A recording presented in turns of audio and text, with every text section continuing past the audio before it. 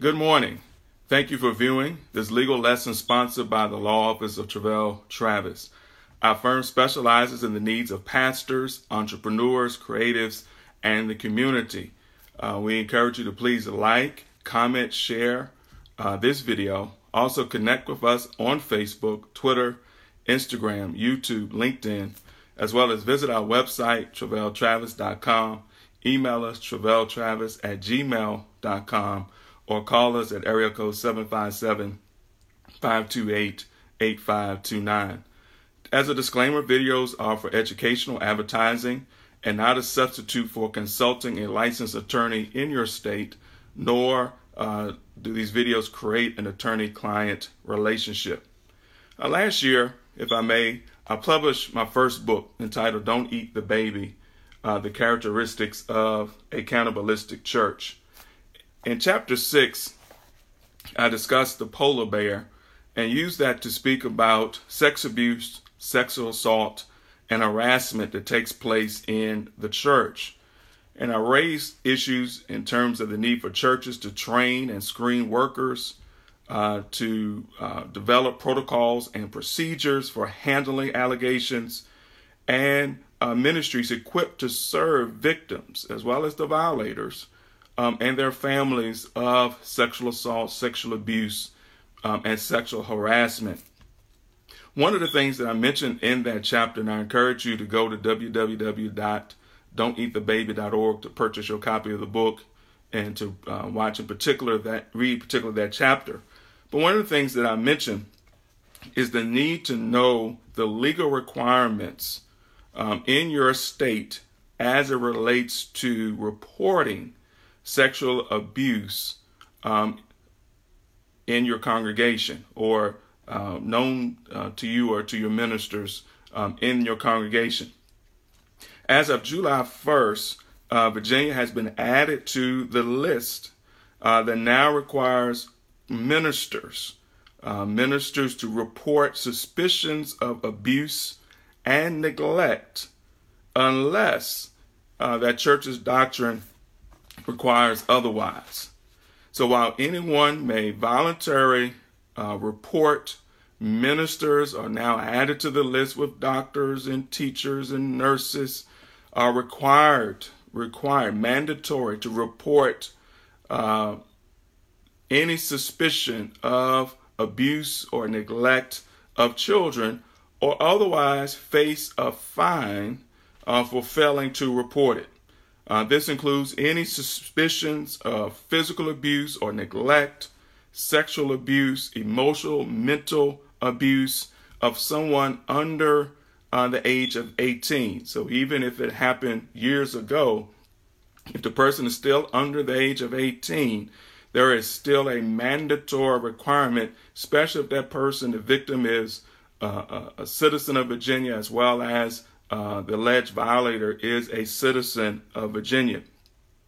The mandatory reporting doesn't necessarily initiate criminal charges or proceedings, but merely opens an inquiry or investigation to find out if further investigation, further charges, further actions are warranted.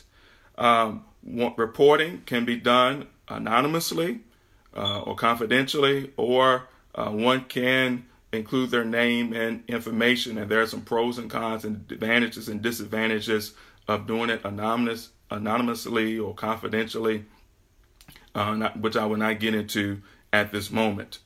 Note that the law, as of now, does not necessarily change any of the standing rules of confidential communications between clergy and members in regards to civil or criminal matters. So even though you might be required to report it in terms of initiating an investigation, there may be still some room not to have to testify in court if it gets to that point. So right now, we're not dealing with court testimony. We're largely dealing with who is required to report such incidents to the authorities. There are two exemptions to this law. The first is if it is known known that someone else has reported the suspicions or the allegations to the authorities, then you don't have to do it again.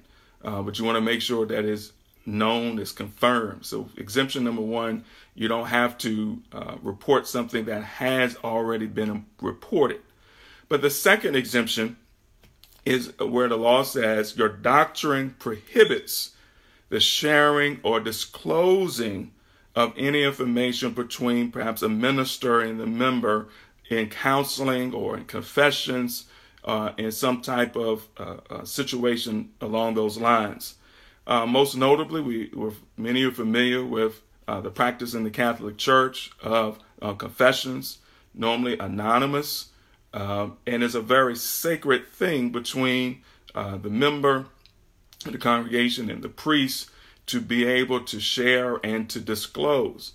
And so if that is a fundamental tenet of your doctrine, that confidentiality, counseling, and confession should be maintained, it needs to be documented in your discipline manual, in your bylaws, in your doctrine. It can't just be something that you say or do, but not have written documentation to support that is a fundamental tenet or belief or practice of the church. And so once again, if you look at the Catholic example, you're dealing with normally confidential, anonymous, and something that's long-term sacred. I even saw an article recently where the Pope reaffirmed that sacredness and confidentiality in the confession to the priest. So unless you're at that level or have documented, you want to make sure that there are some clear guidelines in that regard.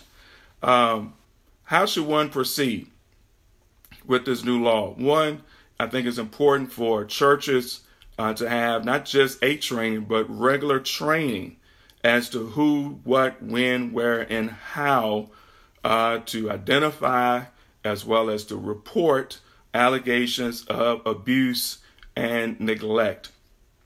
Also clarifying who's covered and who's not covered by the law. In terms of, it says ministers, but in many churches, who are ministers? Are we talking about the pastor? Are we talking about elders? Are we talking about licensed ministers, evangelists, deacons, missionaries? In some churches, you have a youth pastor or youth minister who isn't necessarily licensed as a minister, but has the title of a youth minister. And so it's going to be very important that there's even some degree of clarification as to who is covered within the congregation. Also, some in your congregation may be bivocational and have roles outside of the church that may require disclosure. And then there may be certain professions like myself, the legal profession, where you're not allowed necessarily to disclose certain allegations or suspicions of abuse or neglect, depending on the source of that information. So it's going to be important to have that dialogue, have that conversation within your congregation. And then number three, if doctrine or your belief or practice requires confidential communication, make sure that is clearly documented in your doctrine book, discipline manual, bylaws, that it is a known policy of the sorts. I give you two hypotheticals, and the law does not speak to this specifically. It may be some things that will be hashed out over time in court. But for example, this summer, a lot of churches, you have Vacation Bible School. You have your regular children, but also maybe drawing children from the congregation. From the community, if you will. Not only that, your staff. You may have teen volunteers who aren't ministers, but are ministering. What happens if a child from the community discloses to that teen teacher or staff member some inappropriate behavior or conduct? Are they required to disclose it to the authorities? Are they required to disclose it to someone in charge? What if that person in charge isn't necessarily a minister, but in ministry? And so whether it's Vacation Bible School, whether it's children's church, whether it's the Sunday school class, maybe it's just a youth fellowship group, maybe it's the youth ministry at the church. Who's required to report to whom? Maybe if that person is not a minister, but in ministry, should they have some type of procedure? Who do I go to with this information? How do we vet this information? And who is ultimately responsible for reporting that information? As well as in terms of having protocols in place to say, if someone begins to disclose certain information, that you give them a warning, or that you give them some type of disclaimer that, hey, if you go further in telling this information to me, then I may have be obligated to report it to authorities. And so sometimes it's just good for your staff, your leadership team, your ministerial staff, to really be aware of those protocols of the church. Who goes where? Who do we tell? We don't want to tell everybody in the church, but somebody in the church needs to know who is that person in that scenario.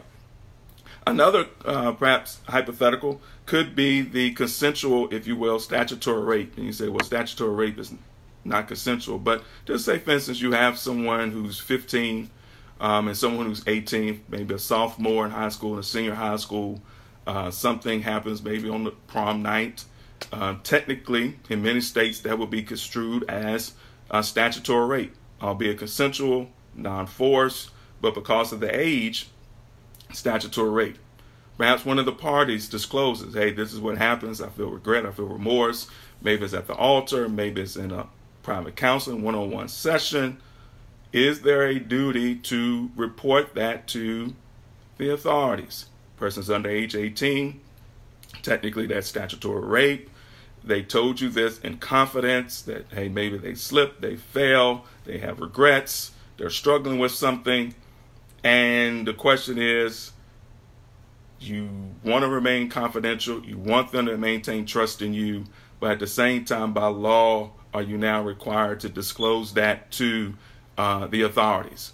So once again, I think those conversations need to be had in the church, especially with your ministry leaders and your ministers, because it may not always be the pastor. It may be the altar worker. It may be the youth leader. It may be the Sunday school teacher. It may be the choir director. It may be someone who is in leadership or respected, who may not necessarily have a title or a license, but may be the first ones who are confronted with this information. And the question is, what happens next? And the reason I raise that is because what happens if 9 months later there's some evidence of what happened, if you will, or parents find out and they're going ballistic, like, wait a minute, you knew this was going on, you knew this happened to my child, especially if somehow the pregnancy is terminated, or somehow the pregnancy is ended because of medical issues, and the parents now like, wait a minute, you knew this happened between this person and this person,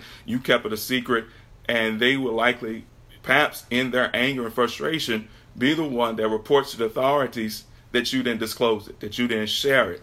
And so you want to make sure that there is a conversation, that there are some policies, there's some procedures, that there are some trainings that takes place in your church regarding this particular matter. Once again, our law office is available to assist you. You may also want to contact Child Protective Services or someone in that field to conduct some type of training, seminar, or workshop in your church, in your leadership conference, in your pastoral conferences, training sessions, whether it's of your Reformation denomination, your local church, or just something that you sponsor.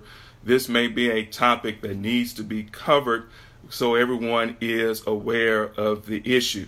I will also post on this site and in the comments section the publication from the Commonwealth of Virginia Child Protective Services that really lays out in detail some of the scenarios and questions that you may have. Always remember that ignorance of the law is never an excuse for violating the law. And so that's why we provide these legal lessons to make you aware of the law, so you're not blindsided, and that you can put the proper training protocols, procedures, documentation in place to handle these situations. Something also I will ask you to do as I get ready to conclude this legal lesson for today is in the comments section. Please post perhaps your policies, your protocols, or your procedures that your church may have, or your opinion about some of the scenarios that I've listed. Please don't get into specifics or specific examples, but I think it is good to hear kind of how other churches, how other ministries handle certain scenarios, the protocols, the procedures, the doctrines, so that others may learn from it. So once again, if you're watching this video and you have something that you can share, or you have an opinion or a thought, as well as we encourage you to like, share, and comment on all of our videos so that they can be a benefit to the larger audience, to the kingdom at large. So once again, we thank you for viewing this legal lesson sponsored by the Law Office of Travell Travis. We encourage you to like, share, and comment on these and other videos, as well as on our fan page. Once again, connect to us on Facebook, Twitter, Instagram, YouTube, LinkedIn. Visit our website, TravellTravis.com. Email us, TravellTravis@gmail.com, or call us at area code 757-528-8529. We love to help you and your church. Once again, God bless you and have a great day.